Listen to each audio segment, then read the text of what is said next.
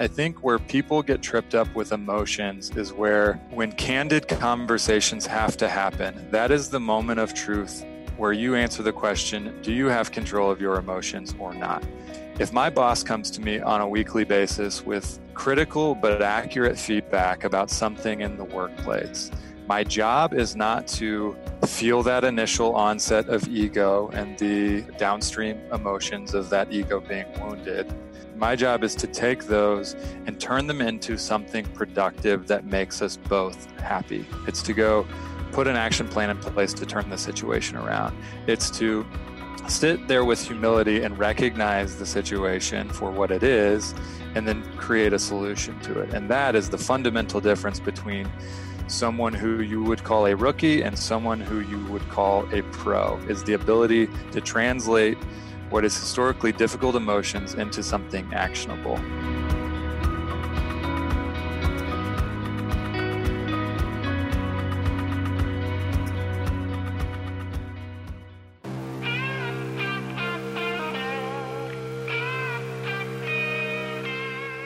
Welcome to the Art of Coaching Podcast, a show aimed at getting to the core of what it takes to change attitudes, behaviors, and outcomes in the weight room, boardroom, classroom, and everywhere in between.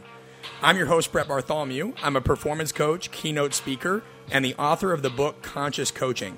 But most importantly, I'm a lifelong student interested in all aspects of human behavior and communication. I want to thank you for joining me, and now let's dive into today's episode.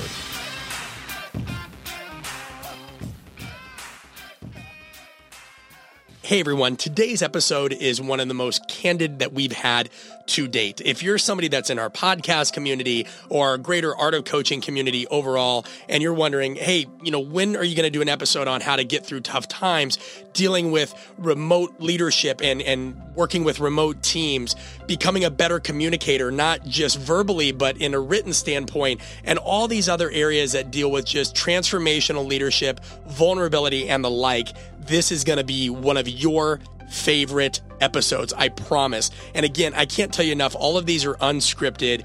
Adam does a tremendous job being put on the hot spot at the end. So I know this is a longer episode, but please, please, please stay tuned. There are things that you have not heard before in any podcast that are this vulnerable and that tie together with this great of a message. So promise you, stay with it. This has been one of my favorites, and I love all of our guests, but this is going to be one that you're not going to want to miss. So let's do a little introduction here quick.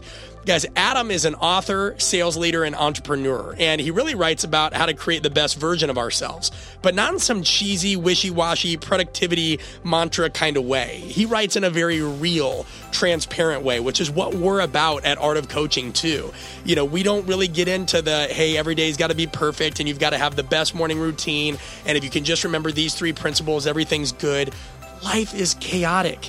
I mean, if you followed us for some time, we even put out a chaos checklist at artofcoaching.com/chaos that deals with, some of you that don't have the perfect morning or day and you need to get your day back on track.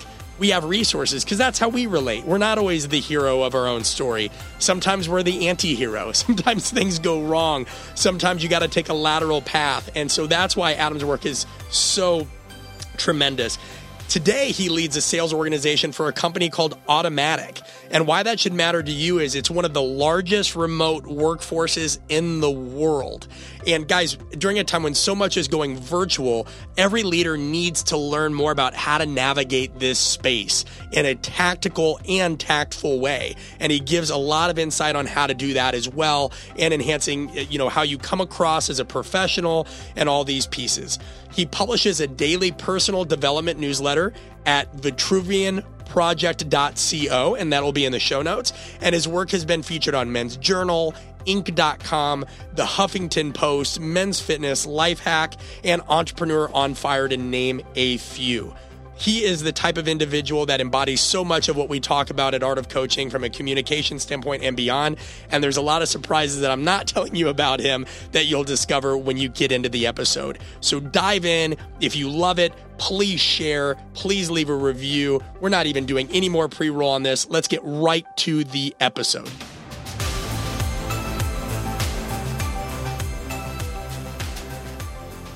Welcome back to another episode of the Art of Coaching podcast. I'm Brett Bartholomew, and I'm joined today by Adam Griffin. Adam, how are you? I am doing wonderful. I appreciate having me on and excited to be here. Adam, one thing that I appreciate is that your audio quality is phenomenal. And that is something that cannot be stated enough, of the importance of making a good podcast is just somebody being thoughtful about their audio quality, but you being the empathetic, just leadership-based guy I know that's always concerned about the other person and other people's experience. I want you to know that that's a hell of a way to start off the episode, man, having good audio quality. I appreciate it. These are Sennheiser headphones, and I happen to work for an organization that is extremely thoughtful about the way we present ourselves on both on video and on audio, because we're a fully distributed organization, 1,300 people. So we take the presentation of audio and video pretty seriously. So you'd probably be appreciative of my video gadgets I have going as well. Well, this is an unscripted show, as you and many of our listeners know, and we're already going to take our first detour. I want you to actually go into that a little bit, because I think, with the pandemic and everything like that, and everything getting more and more virtual over time, and also selfishly, it's something that I tell our staff too is, hey, please do not get on an interview or a Zoom call or what have you, unless if it's a company Zoom call, there's a little bit leeway, because we have one member of our company who, has a little girl, and she's, now pregnant again. And then we have another one who's a new dad. And so I get that sometimes, if it's a company kind of daily stand-up thing, we give some leeway. But I try to tell them the same thing. Please be thoughtful for the other people's sake on audio and video. Can you walk us through some of the stuff that you're using? So if people that are listening want to invest in that, you guys should, they know kind of what some standards are? Yeah. For sure. And I'm happy I'll shoot you some links to this stuff after if you want to include it in the show notes or anything like that. But there's a few critical components. The headphones are from an audio perspective are obviously step number one. These Sennheisers are only like $20. And I happen to work for a founder that is very particular about this stuff. And he's spent years just testing different equipment and things like that. So I have the benefit of him saying, these are the best, go get those. And so that's simply the reality there. And they're $20, huh? I think they're $20. It's been a few years since I purchased them. You have me fascinated. Oh, they're great. And they you can get really expensive in the headphone space. And I think you have diminishing returns from a quality perspective. On the video side, there's a couple things. One is I think most people don't realize the value of a webcam. I think they assume if they've got a laptop with a camera, that's good enough. But webcam, the native cameras in laptops and computers generally aren't that great, and a webcam can provide a much higher definition experience for video, and they're not that expensive. And so I have a Logitech webcam, and then I couple that with a lens filter. So it's actually a filter that is designed to go on your iPhone, but it clips beautifully onto a webcam as well. And so take those two things. You have a webcam, you have a specific lens that goes over the top of it, or filter lens. And then this little thing called a Lume Cube. Most of the issues, or a lot of the issues with video quality happen to come from lighting, because we're in different rooms, the light's different at different times of day. You've got overhead lights, you got lamps, you got whatever. And so the Lume Cube is just this little box that lights up, and it normalizes the shadows and the light on your face, regardless of the light surrounding you. So this whole kit, we're talking like a few $100, but what it does is it makes you look professional. I think maybe to the larger idea of what you're driving at is, especially in this remote world, we've been remote since the beginning. It's a 15-year-old company and has been remote from the beginning. So and this is automatic, right?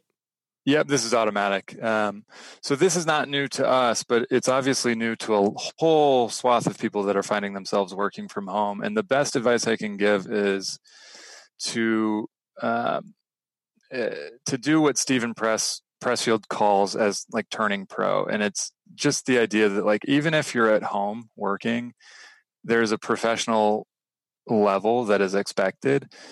Maybe not by your peers or maybe not by all of your peers, but there will be people you interact with who have a level of professionalism that's expected. And that is what we're catering to. So this idea of turning pro and taking your work even from home seriously, I think is it can often help set people apart within the workplace. Yeah, I couldn't agree more. And for those of you that skip past the intro, and I always warn you guys not to do that because there's so much context. Now, I know analytics speaking, 91% of you listen to the entire episode, but there inevitably are people that go past the episode. So aside from Adam being an author and an entrepreneur and him having done work for Men's Journal, Inc., Huffington Post, so on and so forth, Automatic is one of the largest remote workforces in the world. I'm correct on that, right, Adam? It is, yeah. I think we toggle between being the largest fully distributed organization. I think that changes nowadays because you have a lot of big companies that are actually claiming to go fully distributed for the long haul. So who knows how all that shakes out. But. Yeah, we won't judge you based on whether you're number 1 or number 5. But the point being, the reason what I want, to really make sure our audience listens to is, one big criticism and I mean this constructively with my base audience, which a lot of it was strength coaches and performance directors and things like that. It's moving more and more into other fields now. But, a lot of them felt like, hey, we're not treated like professionals, whether that was negotiating different things in their career or being taken for granted. And it was nothing like the pandemic to show where those gaps lied. Because like you're saying, people were getting on Zoom calls and things like that. And not only would they have bad audio, but their camera angle was off. And I had to learn a lot about this stuff too, right? Like when I started doing the podcast, we became a lot more thoughtful about this because it's a whole nother world. But I mean, you would see some things that just lacked common sense. I'm like, guys, there's 100 strength coaches on the call. 5 of you have the camera pointed at your chin. 3 of you think you're muted and you're having a conversation about politics, or like I can hear your staff meeting in the background when you're going through a webinar. Be a professional. And I'm glad that you mentioned Pressfield because it is turning pro. If you want to be treated like a professional, then make sure everything you do, even if you're the smallest, even if you're like an intern or you're doing, man, at our live events, we have to go to some remote ass locations and we'll still get the step and repeat and we'll still try to get really nice folders and what have you. It's so much about the conveyance of how much you care about the experience other people have, isn't it? Oh, 100%. I mean, we have to take a step back and look at the way we as humans make judgments. And obviously, with other humans, whether it's our peers, colleagues, bosses, customers, prospects, it doesn't matter.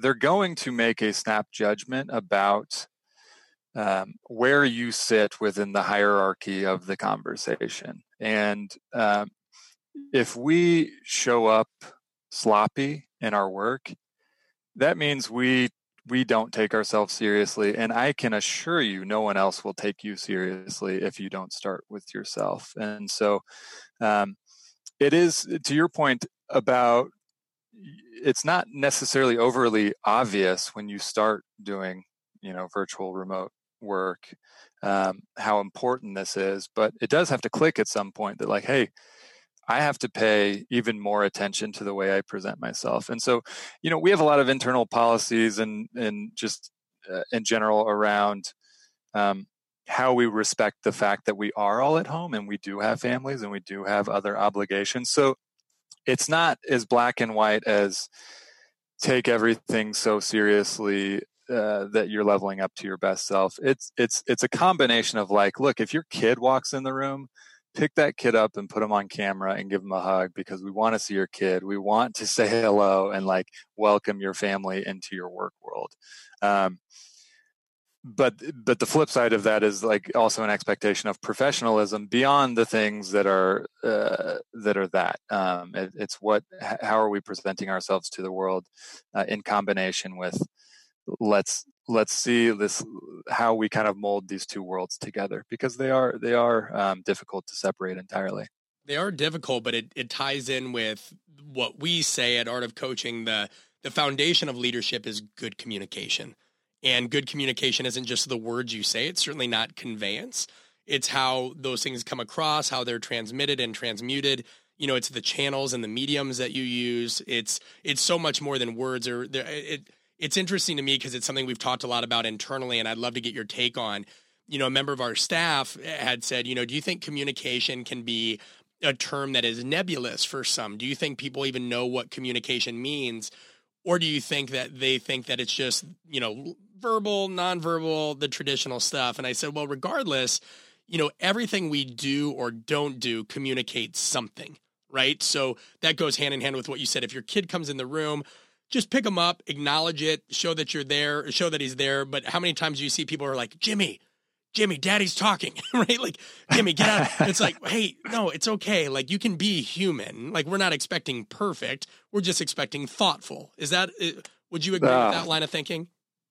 Totally. I think that's a great summation of the way we approach business. I mean, to your communication point, our underlying philosophy, you ask any automatic employee that's been there over the past 15 years, our underlying philosophy is communication is oxygen. And that is a whole dovetail conversation in and of itself, which I'm sure we'll talk about. But, part of that and how these two tie together is clearly articulating expectations from those surrounding you. So if that's your peers, colleagues, your direct reports, clearly articulating like the level of professionalism that's expected, and also how we handle the nuances of remote work and those kids walking in and the reality of competing priorities and demands when it comes to working from home. So communication,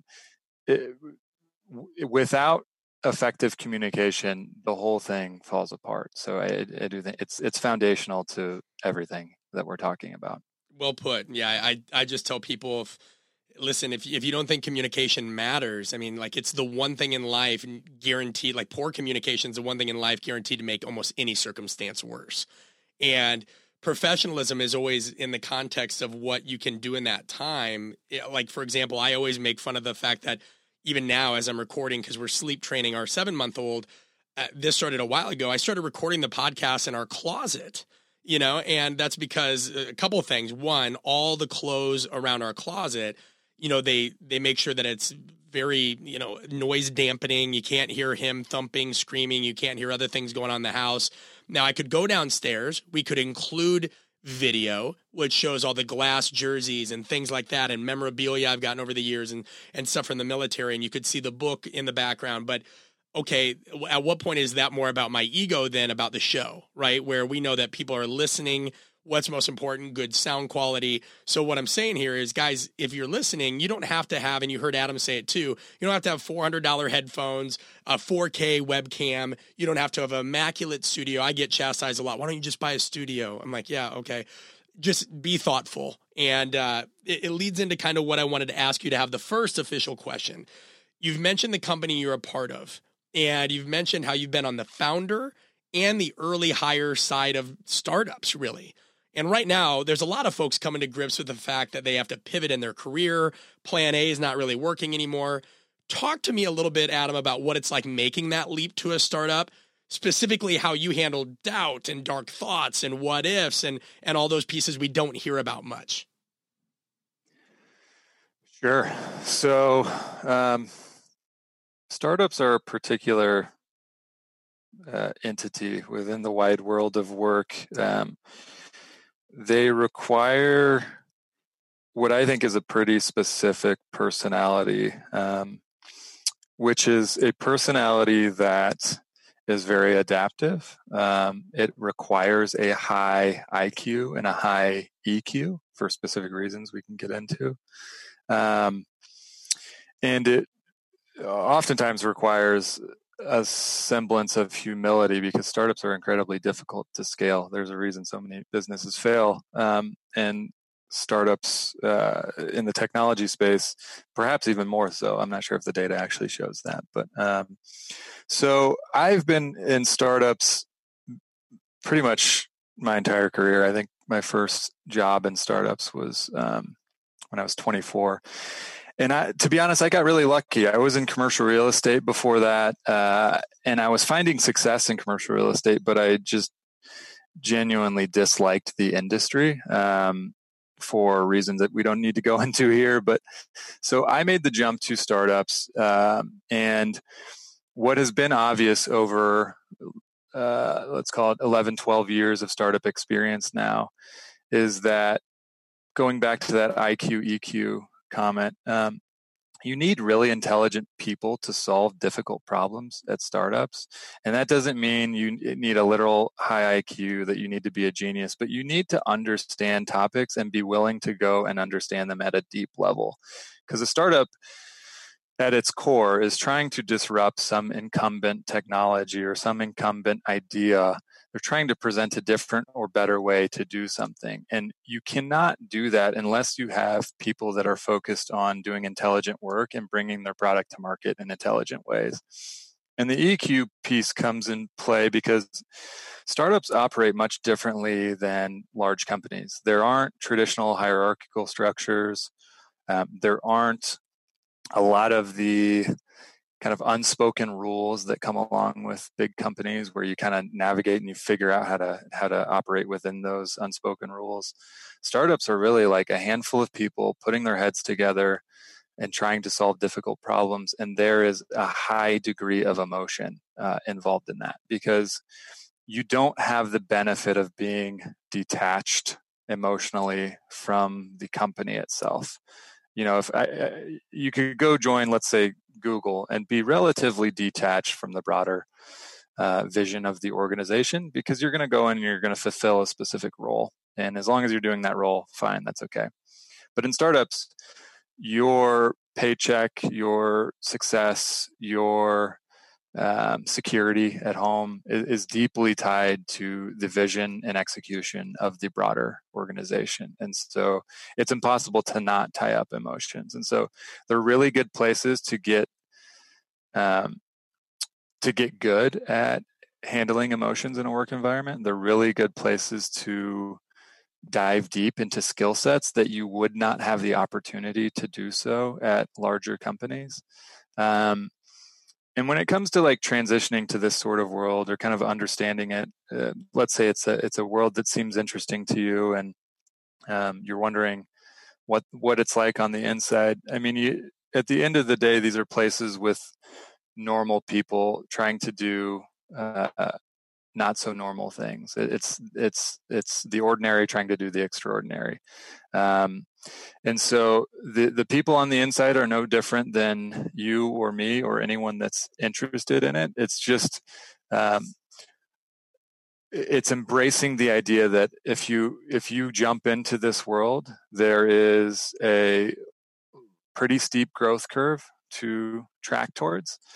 But the results and what comes out on the other side is really empowering, because you see people that are leading incredible organizations at really young ages, mid-20s, low 30s, where you simply would not have that opportunity outside of the landscape of a startup. So you talked a bit about emotions and EQ there, and I agree with you wholeheartely. It's an interesting thing when you're a part of a startup, because you have to navigate not only parts of that business, but parts of yourself that maybe, you've dealt with in the past. I mean, I know you have an athletic background. I have an athletic background, a very average one. But, it's no different than sport. It's no different than, I know you also obviously enjoy various levels of fitness, and, stress relief for you, in your own words, is lifting heavy weights, and I followed you. I was reading one of your past interviews, but the point being is all these things that are cathartic are necessary, because our emotions come into play at so many different levels throughout our career. Yet there are some that say your emotions shouldn't join your work.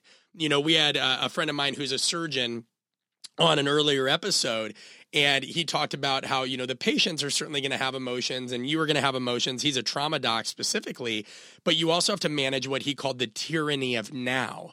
Now, on the other end, emotions have to join our work, right? Maybe not so much with folks that are surgeons, because they've got to be able to keep those things at bay, right? If you're performing brain surgery, or you see somebody that has, a stab wound victim that they've been stabbed 40 times, right? You can't show this level of empathy on your face, because you feeling what that person feels would be panic then, you'd be distraught. But talk to me about a time where emotion, and let's pick one, and you can pick any one you want. There's a certain emotion that you knew always got the best of you at one point in your life or career, but now you've kind of learned how to flip it and leverage it. And if that's not clear enough, I'll give an example, but I want to give you a chance. No, super clear. I'm gonna be giving Stephen Pressfield a lot of shout outs here because so much of it ties back to that idea of turning pro and this whole conversation about emotions and emotional intelligence.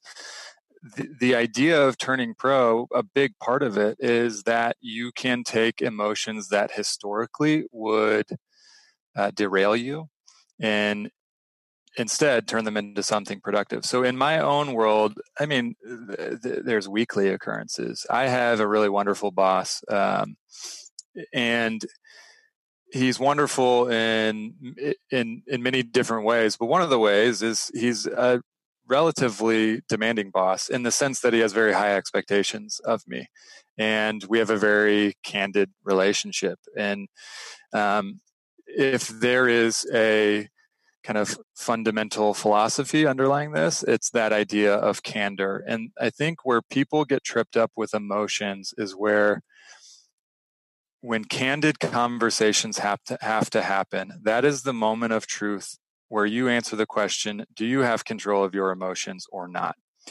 If my boss comes to me on a weekly basis with critical but accurate feedback about something in the workplace, my job is not to feel that initial onset of ego and the downstream emotions of that ego being wounded. My job isn't to take those and turn those back on my boss. My job is to take those and turn them into something productive that makes us both happy. It's to go put an action plan in place to turn the situation around. It's to sit there with humility and recognize the situation for what it is and then create a solution to it. And that is the fundamental difference between someone who you would call a rookie and someone who you would call a pro, is the ability to translate what is historically difficult emotions into something actionable. And I appreciate that, especially when you said, do you have control of your emotions or not? Because one thing that we've dealt with is, a lot of the stuff we're diving into from a communication and social psychology space is it's well researched, but it hasn't been presented in the way that we're kind of shaping it, right? Like there's a lot of stuff that I'm doing in my own doctoral work and with this company that we're trying to build off the great work of others, but create something novel from that. Just like, have you ever read The Fountainhead? I have not. Is that Ayn Rand? Ayn Rand, yeah. So there's this part in there, and I'm going to paraphrase it, right? It's very loose from the book, but they talked about the creative capacity, and this, I'll talk to you about how this relates, but they say, you create the wheel becomes the cart becomes this, eventually it's the automobile, then it becomes the airplane. So there's a lot of people that think creativity is they've got to completely innovate themselves. And that creates some kind of anticipatory anxiety of, well, what if I'm not enough of a subject matter expert? So one thing we've dealt with as a staff is, there's somebody that we have on staff and he listens and he's awesome and he's brilliant, but he constantly feels like, I don't have this subject matter expertise that you do in this area. And I always tell him, I say, well, listen, the difference is I have to interact with this stuff daily. And I want to test my knowledge. So I'll take some research or a concept or an idea, and that will become either a blog post or that'll become a topic on a podcast or it becomes something else. And so then that anxiety is reduced, right? That's the idea of what you're talking about, a rookie and turning pro. Like, are you going to step into the batter's box eventually and swing at faster fastballs and all these other things and more skillful pitchers? Or are you just going to feel content, that you're a pretty good hitter in AA and AAA? And perhaps it's a bad analogy because people can't always control when they get called up, but it's a good analogy in that when you do get called up, your ass needs to perform. And you mentioned your boss is demanding. Have you ever taken that as a personal affront or disrespect, or do you look at that as somebody's belief in you that you can handle that load? It would be the latter, and it would be with an asterisk that says that relationship has to be level set up front. And what I mean by that is there has to be an expectation of candor in the relationship. If there isn't, even if you are emotionally sound, mature, it will still come off. Those candid conversations will still come off in a way that doesn't sit right. And so it's to me, it's just as much about managing expectations within the relationship itself and making sure that candor is an accepted part of the relationship. And if that's not there, you're going to have those feelings. But if it is there, I think that's kind of the lever that allows you to like turn that into something productive. So it starts with framing the relationship and setting the tone up front of, for us to grow, for us to succeed as a team, me and you, colleague to colleague, it means we have to be able to have difficult conversations. Are we on the same page about that? And in my example, my boss and I are absolutely on the same page about that. So I know when he's coming with that feedback, it's in pursuit of a better version of myself, the business, doesn't matter. It's in pursuit of something greater. It is not, there is no subversive message that I'm reading into beyond the tactical nature of it. Yeah, and that's a valid point too. You talking about, candor and is that an accepted thing, where there's so many times today in society, if we are just blunt, right? And I know everybody will have different variations of how they define candor on a dimensional scale, but saying, hey, if we're blunt, or if we do have a tough conversation, where's the line between now somebody's going to cry fair play or foul play, or, they weren't respectful. And it's something we try to say, but you do find that you have to repeat it sometimes, right? Like, listen, we can give you feedback. We can't always change how you feel about that feedback. So what you need to determine is, do you really want feedback? There are so many people that say, I want feedback, but really they just want self-comfort. They just want confirmation bias. They want to be told that they're okay. And I think one thing that we've tried to always get away from is, we hear that, and I don't know if you remember when this was a thing in like leadership and management, but kind of that criticism sandwich. Well, first tell them something that they do well, then tell them, something that they need to work on, and then something they can do well. But that's BS. I mean, people sniff that out a mile away, do they not? Oh, 100%. Gosh, I'm drawing a blank on the author's name. I'll think of it, and maybe we can circle back in the show notes. But there's a professor, I believe he's at an Ivy League school, and has written a few best-selling books. But he's like a sharp rising phenom in the professor world. He teaches a lot of business courses and stuff. I want to say at Princeton, but that could be wrong. But his kind of very sharp rise came directly from embracing critical feedback from his students. So he started out as a TA and would go deliver information in front of a class, and then he'd send out a survey to all the students and say, basically, like, give me all of the hardest feedback you have. And he's done that with every class for like the past decade. And so fast forward to today, he's in his mid-30s, I think. He's pretty young. And that single application of not just like accepting candid feedback, but embracing and seeking it out has been arguably the sole career catalyst in his life. And it pains me that I cannot remember his name right now, but if you're recognizing who I'm talking about. What's that? Do you remember the title of the book? No, but I'm going to figure it out while we're chatting, and we'll circle back on it. You figure out while we're chatting. The reason I love this, and this wasn't even a planned discussion, but I'm glad we're getting into it, is, at a lot of our workshops, we do improv. And have you ever done improv before I go further, so I can interrupt your Google search? I have not. And don't worry, I'm not doing Google searches at the exact moment, but I might be racking my brain. No, I love it. Well, we do improv because that's direct feedback. So it's a part of what we look at as like chaos theory or dynamic systems, in that we deal with a lot of things that are uncertain in life, right? And what is more uncertain than the fact that, like, you're not always going to get back from somebody what you give to them.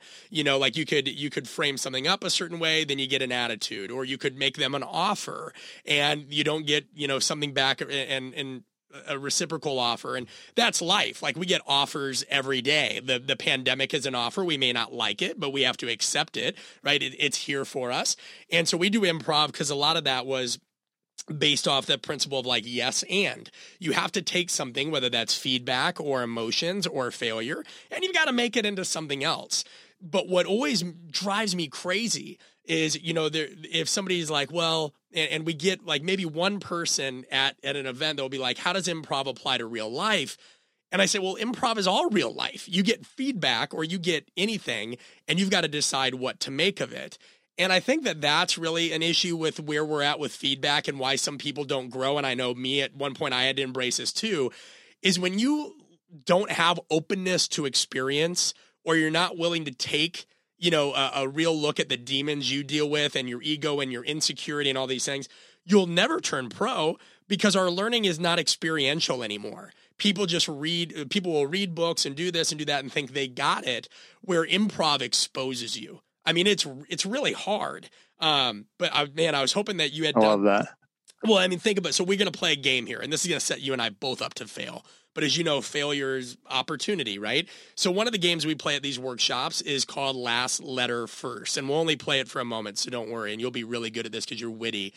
And I have a cold, so, Last Letter First is simply an exercise on listening, right? And if somebody needs to know why listening is important in real life, I got nothing for you. But here's the rules, Adam. And I'll give you an example because it's easier to do that than be verbose. I'm going to say a word. I'm going to say a sentence. So, Adam, how are you doing today? What is the last letter that you heard in that sentence, or that is in that sentence?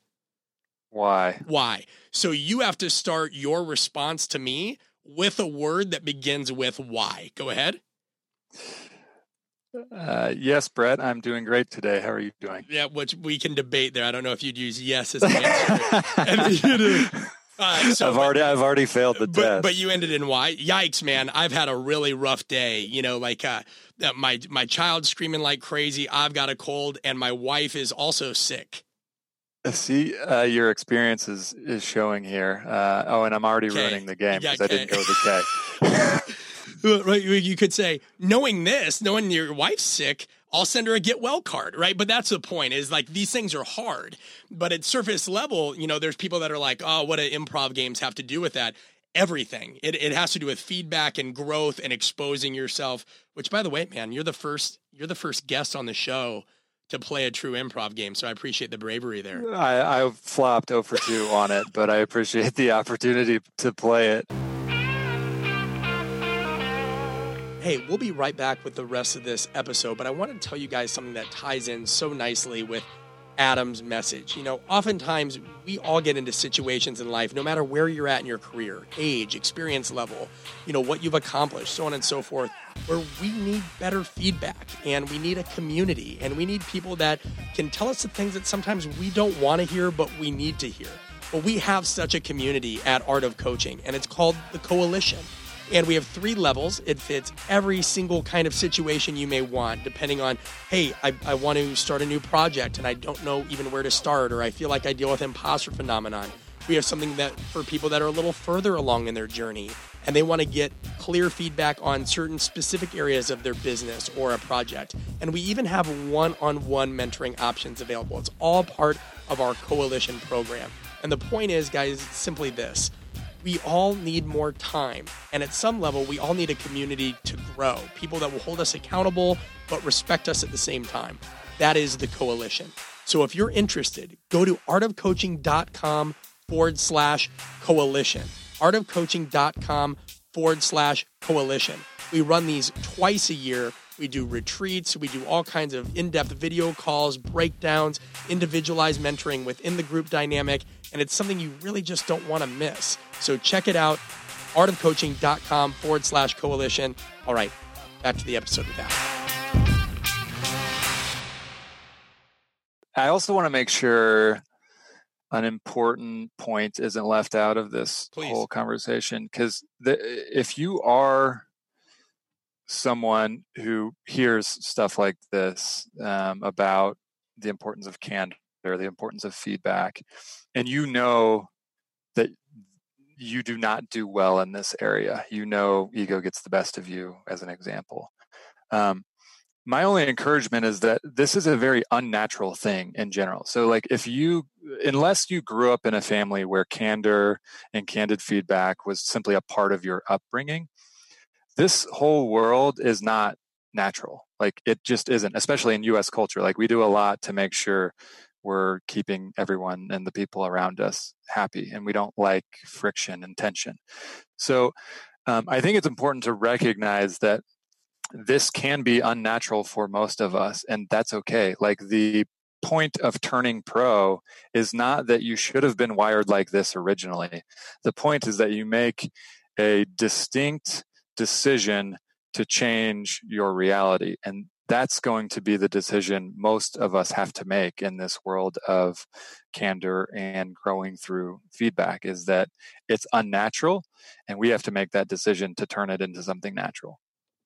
Very well put. And I agree. And I think that that's why, again, it comes so much through exposure. Like, you have to take it for what it is. You mentioned at the very beginning that we all make judgments. That's just part of human nature. You can't not judge. And one of my favorite pieces of yours is entitled "The Guy at the Bar." And I bet you didn't think I read this, but, essentially, the guy at the bar speaks to our bias and ignorance. And this is my words, judging others too quickly without realizing what they may be going through. It's fundamental attribution error at its purest, right? We see things that other people are going through, and we think that's, them, where we very may well do the same things and often do the same things, whatever that is. And we give ourselves a situational excuse. And in it, and we'll link it below in the show notes. You guys should all read it. It'll take you less than, 3 minutes to read. You mentioned how you've been the metaphorical guy at the bar plenty of times, right? Cursing others for poor service, casting aspersions on somebody who seems lazy or inattentive, just not giving somebody the benefit of the doubt in general. What led you to wake up and realize that there's always more to somebody's behavior than what we initially perceive? And how has that informed your style of leadership, really? Great question. And I think it will help if I give a quick backstory to that Please. Post. What started out as a post on Huffington Post, and then actually evolved into my first book. So if I go back 7 years, our firstborn son passed away 2 days after he was born. And this was after a 2-year journey of trying to get pregnant. So countless surgeries for my wife, and pills, and IVF, and the whole deal. It was a very, very long 2 years of our life, and it culminated in losing our firstborn son 2 days after he was born from a genetic condition that is not survivable, that we didn't know he had until he was born. So that's the backstory. And nested within that story, once we found out that what the condition was, that he wasn't going to make it, our family naturally, or our families naturally, made their way out to Denver to meet Cade before he passed away, and to be with us through a obviously trying time. So all these people are coming in town. I'm like, shoot, how are we going to feed all these people? We're at a hospital. So I go across the street to a pizza place, and I put in a pizza order, and I'm just going to carry some pizzas back to the hospital room and call it good. So I'm sitting there at the bar waiting for the pizzas, and I just had this very stark realization looking around that, like, to everyone else at that bar, and it was packed, I'm just a normal guy sitting here waiting for some pizzas. Unbeknownst to them, that my son is literally dying across the street, and I'm grabbing these pizzas so I can go feed people and say goodbye to my son. And it was just such a stark realization that it fundamentally altered the way I understood the world around me. Because if I could be in that situation with no one knowing anything about what's going on, how many people in my own life, or people in other situations, had I just passively not given pause and thought to the fact that I have no clue what they're struggling with, whether it's the server, whether it's the loud table next to us, it doesn't matter. And so that was the situation that led to me just like having to get this piece out of, like, we all have to start with a simple fundamental understanding that we have no clue what other people are going through. And I think it's an immensely valuable lesson, because it removes a lot of ego, bias, and a number of other things from the situation. Like when we can just recognize humanity for humanity's sake, when we can recognize the humans around us for struggling with their own version of the human condition, it sets everyone on a level playing field. Like we don't bring our egos to the table. We recognize that we're all swimming in crap and we're just trying to figure out how to stay above water. Yeah. And, with that, and it's hard to, especially being a dad now with, Bronson and my son being 7 months, man, I remember hearing about Cade quite a while, ago. And, cause, one thing we haven't told the audience yet is, that you and I went to school together. And I omitted that from the intro at the beginning because we always try to, just unveil more and more through the episode. But, Adam and I were in a fraternity together and, followed him on social media for a while. But, I go to bed at night a lot now as a new dad thinking about, oh, what if this happened to Bronson and what if that happened and, what if that happened? And, we talk about things that are common like feedback and struggle and transparency or what have you. But man, with Cade, I mean, not only was it uncommon, if I remember, like an article you had written said you had only 40 reported cases of that condition in history. So you were in the like 1 in a million, if not billion. And you had to, it's hard. I can't imagine how that doesn't color the rest of how you being that guy at the bar in perpetuity. I mean, it's something that makes you far better than I am because I know that my emotion that sometimes I can flip for good is anger. Like when I get mad, I actually get more focused, oddly enough. But I would just feel so many things, man. And it just, to me, it makes you the authority on that subject because that's something that no degree, no amount of research or anything will ever teach you other than the experience that you guys had. Yeah. I mean, I appreciate you saying that. I think if there is an unspoken truth to experiencing something like that, it is that comparing losses, comparing pains is a fruitless effort. And what I mean by that is you can imagine how many times over the past 7 years I've had people tell me, I lost this person, but it pales in comparison to what you've been through, or things along those lines. And what you realize is that actually that's not entirely true. Like loss is loss, pain is pain, difficult situations are difficult situations. There really is no weight to them or like hierarchy or ranking of them, because I still look at people in their situations and I'm like, oh my gosh, I couldn't imagine what that is like. But it's so individual. Someone's loss of their dog can be just as painful as, our loss of Cade. And I think if there's something I'm really grateful for walking away from that situation with, it is recognizing that like we all experience our own losses and our own pain in our own ways, but they all hold equal value. Like they're all moments of disruption in our life that we either hopefully learn from and grow from.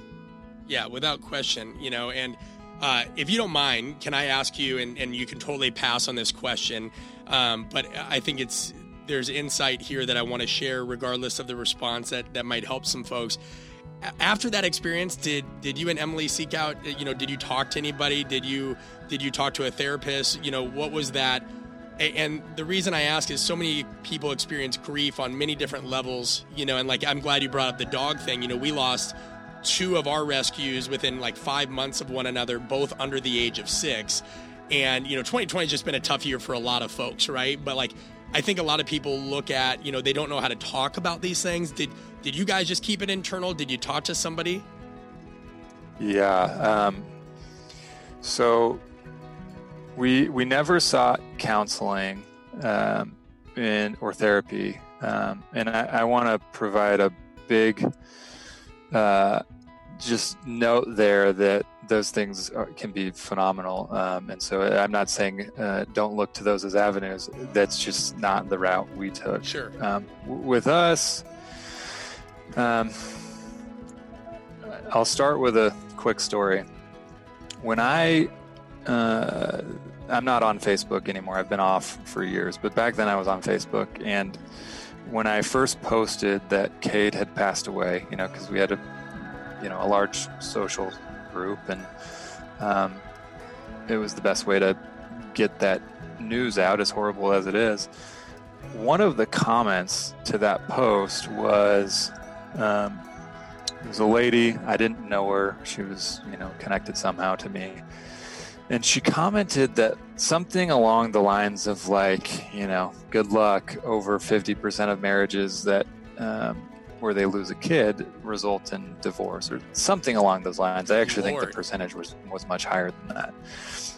So regardless of the fact that that's like a completely inappropriate comment, in a lot of ways, I'm super grateful for it, because it put me on guard for the risk of the situation. Like, I could have sat and sulked in the situation, which there was plenty of, but the value of recognizing that there are other things at play and at risk here was really, really helpful, because I could process the situation while also keeping an eye to the bigger picture of this can't have ripple effects where it tears down other parts of my life. So that's a story to anchor on.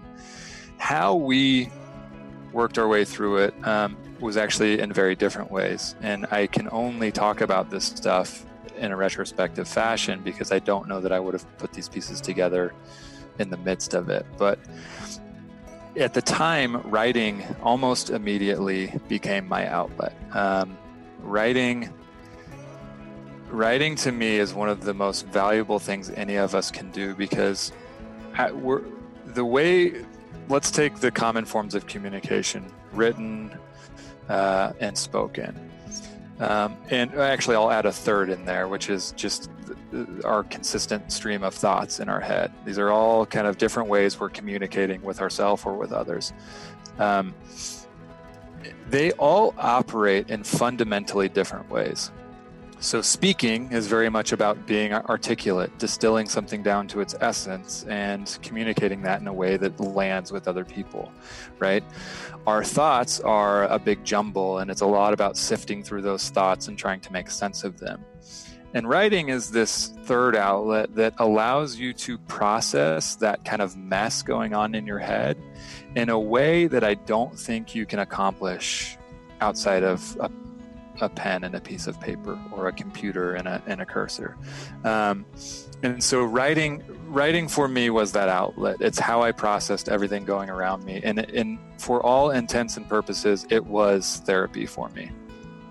My wife took a much different approach.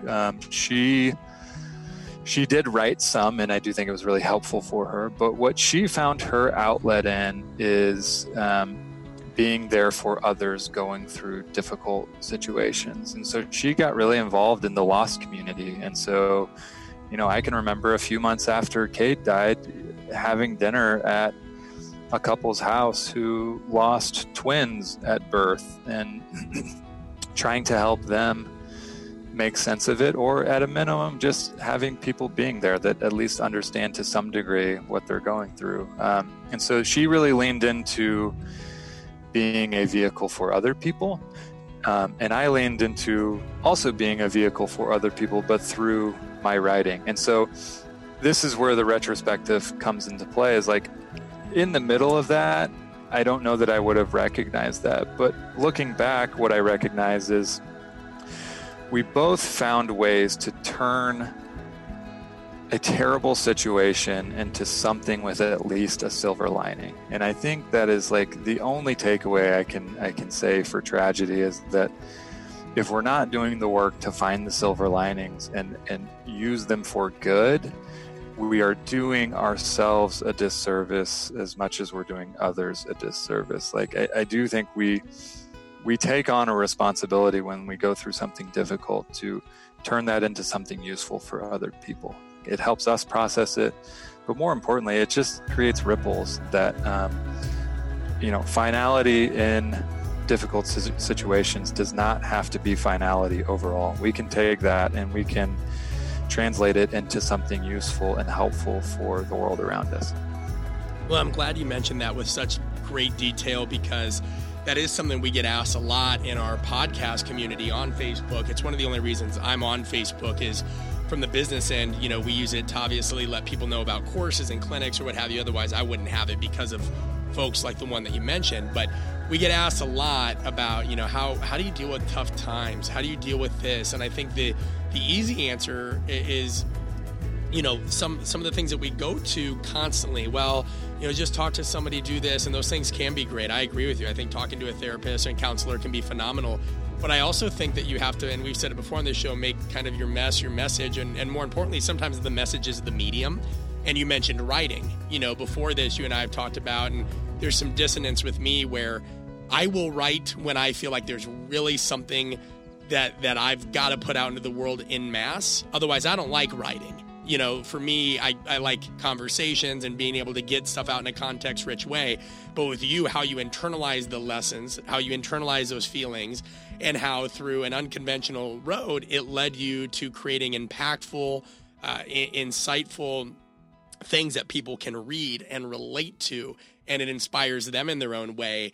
And you write your way out, you know, kind of to do those things, and you can put pen to the page. How do you keep yourself from overthinking? I mean, is it something that's always just come naturally to you? Are you able to let those things spill? Because a lot of times when people start writing, they feel the need to, you know, almost write like somebody else. What's been your go-to strategy for keeping things so clear, so consistent, so that even when these emotions join your work, you're able to get to that strong narrative at the end, but in a relatable way? Yeah, I mean, it's a great question. And I think my answer somewhat ties back to an earlier part of the conversation. Are you familiar with Austin Kleon and his book, Steal Like an Artist? I'm not.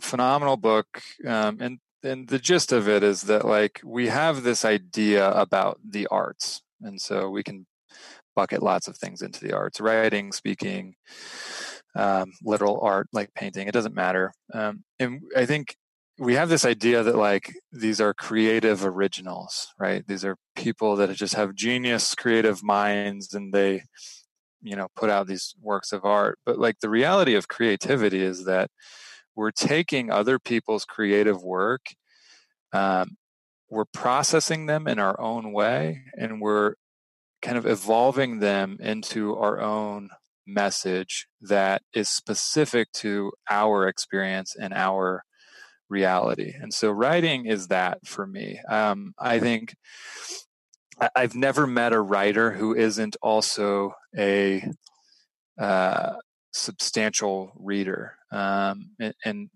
I'm no different. I read on average about a book a week. And I don't do that because I think I need more knowledge. I think I could stop today and have the knowledge I need to lead the life I want to live. But I do it because our brains are incredibly good at connecting dots if we give them the space to do so. And so what reading does is it provides us with more dots, with more nodes. And it allows our brains to do the subconscious work of connecting them. So reading and writing are deeply connected to me. And the idea of writing as an outlet for me and how to come to, like, articulate, consistent pieces is really just it's getting really good at that kind of symbiotic relationship between reading and writing, learning and acting, absorbing and doing, and distilling that into my own unique voice. I think it is easy early on in writing to go mimic someone else. Like, you know, Ryan Holiday would be an easy example of, like, someone's whose writing I so deeply appreciate that I could see myself falling in the trap of trying to be Ryan Holiday II. But when you take Ryan, or when I take Ryan Holiday's writing and then I combine it with my own experiences and I distill that into the medium of writing, which is my kind of way of processing all of that, what comes out is not Ryan Holiday. It comes out as perhaps ideas rooted in Ryan Holiday, whose ideas are rooted in Stoicism, whose ideas are likely rooted in philosophies that are pre-Stoicism, and we turn that into our own thing. So it's a long-winded way of saying writing is not so much a creative act as it is a learning act combined with your own experience and seeing what comes out. Yeah, well, I mean, you're saying it's not a creative act; it's a transformative one, and that's why it harkens back. And I thought you did a really good job of phrasing that. But it goes back to what I was trying to say about how I was influenced by the Fountainhead, right? Like you can't give people the creative process, meaning like people can't digest things through a collective stomach. They still got to be able to do something. What you can do is you get the exchange of raw material, right? An idea from something, but you've got to create it. I mean, I remember even when I wrote Conscious Coaching, there were people coming up to me being like, well, I could have written that book. It's like, what, why would you even say that? But a lot of times I got a lot of heat because I was 30 when I wrote the book, and, you're 30, you should have written a book. Yada, yada, yada. And I was just like, all right, well, I mean, you have the capacity to write the book, like go write a book of your own now. Like, you don't have to do that. And so it is interesting when people will try to make those things about, you can get inspired by a lot of different things. What you transform it to says a lot about you, if I'm understanding kind of what you're saying there. Yeah, 100%. I mean, that's a great example of people telling you that.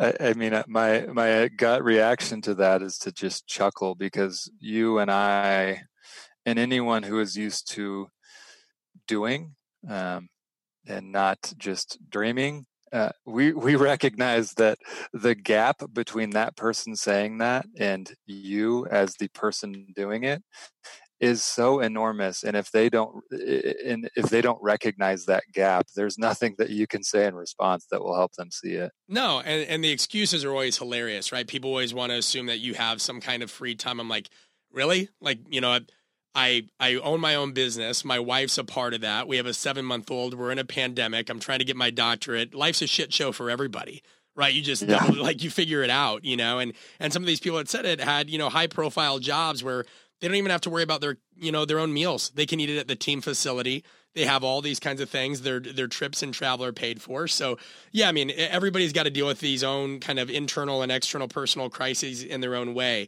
Listen, I have like 20 more questions for you, but we got 5 more minutes. So we're putting you, I'm answering the question that's going to make you blush, and then you're going right into the hot spots. Are you okay shifting gears here as we get to the end? And we've got to do a part 2 without a doubt. That sounds fantastic across the board. And before I forget to circle back to it, the author and professor is Adam Grant. Adam Grant, there you go, originals. Yeah, wrote originals, number of other books, and he's the youngest tenured professor ever at the Wharton School at Penn. He was tenured at 28, which is pretty remarkable. And his work is impressive to dive into if you're someone that struggles with the idea of using candid feedback as a mechanism for growth in your own life. And he's somebody that we need to get on the podcast because I owe him some credit. He took a phone call from me one time and didn't need to. I was at an event in Las Vegas, and I remember I'd reached out to him on some medium. I don't remember which one it was. And I just asked him some questions because it had to deal with what I was just mentioning with the writing. And I had asked him, you mentioned how he's the youngest tenured in that space. I had said, hey, at the time I was 30 years old, I get a lot of guff in my industry from some people that, just feel like you shouldn't do this and shouldn't do that. How did you deal with that? And he took an hour of his day and he responded to 4 or 5 of my questions. I asked him how he approaches his presentations because, I was doing more and more speaking at that time, and was just a really, to the point, clear cut, very, very helpful guy. So phenomenal human. And we got to get him on the podcast if I can ever get him to reach out, because I think he's blown up even more now. So he's probably like, I'm not coming on. That's awesome. Yeah, it speaks to a high degree of character on his part. For sure. All right. So leaders have to wear a lot of masks and play a lot of different roles. Now in college, you did this well. Anytime we had some sort of date party or Greek life function. Now I know I'm going to get a lot of guff from people who are like, what? You're in a fraternity? Right. But anytime we had some kind of date party, and we had a lot at them, and you always picked out very creative, unique costumes. And if I remember the place in Manhattan, Kansas correctly, it was called Grand Old Trunk or Grandmother's Old Trunk? Where was that horror show that we got these things? I had to stay on mute through that, so I'm not just laughing through your monologue there. So I believe it was, the technical name was Grand Old Trunk, but we called it Grandma's Trunk, and I don't know why. But if my memory serves me correctly, that is where many hours were spent among us. So to give the audience context, we'd have these last minute date dashes, and it could be everything from, old men and gold diggers and some other ones that we're just not going to talk about on the show, but they were always just really random things, right? You'd kind of flip it. Well, the point is in leadership and in life, we all have to wear a lot of masks as well. People might not like to use that phrasing, but you do. You don't always act the same around every group. You may with your morals and your principles, but not in the way that you communicate it. As a matter of fact, it would be irresponsible for you to talk to everybody the same way. But Adam, getting back to the costume and not the deep part of leadership, what was one of the more creative, and I'll put that in quotes, costumes you remember from one of these date dashes? And what does it say about your leadership style? Oh, God. Brett, what are you doing to me? So I'll bring up a photo that is one of the leading reasons I'm not on Facebook anymore. So I would have found it. I would have put it on the show notes. If I recall correctly, I don't remember if this is a date party, but the costume is the most important part here.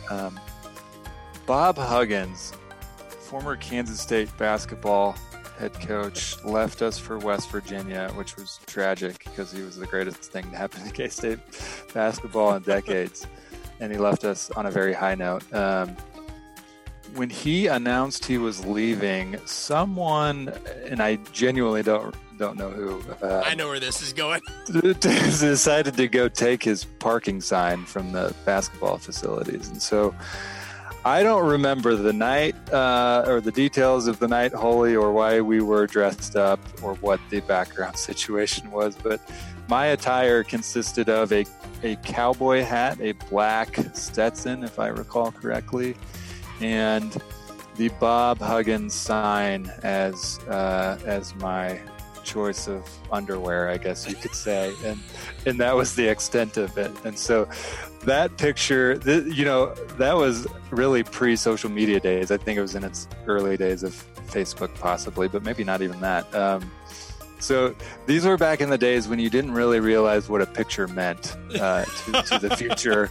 And so that picture eventually made its way onto Facebook, which I promptly had to figure out how to divest myself of. So that's probably the most memorable on my book. And what I think that says about your leadership style, I mean, I'm formal, but I like to party. I think it means that you're creative and loyalty is important, So there you go. But I mean, you think back about a lot of these things. And I remember at some point, even for one of these date parties, we had hot tubs shipped in, and we had like 7 or 8 hot tubs on a basketball. I don't even know how we got some of these things done. And that needs to be another episode. But I'm just sitting here thinking, like, you'll lead staff sometimes and you're like, hey guys, can we get the newsletter out? Well, I don't know. I'm like, guys, I don't want to hear it. We had hot tubs shipped in from a fraternity party for 24 hours. We can figure this out. All right. Never mind the fact that I was the respective figurehead of said organization and president, contributing just as much to said debauchery. Yeah, I mean, but it was great. Balanced man. All right, hotspot questions, right? I know that you and many others are fans of various ideals espoused in Stoicism, right? You've brought up Ryan Holiday already, and obviously her work he's done with Daily Stoic. So I'm going to test you here. We do a game that's all about the duality or gray area of things, right? And we kind of call it devil's advocate. We haven't really landed on a name, to be honest, because there's so many different things. But here's how it works. I give you a quote, and you have to tell me both why you agree with it, but then you also have to tell me why it's wrong.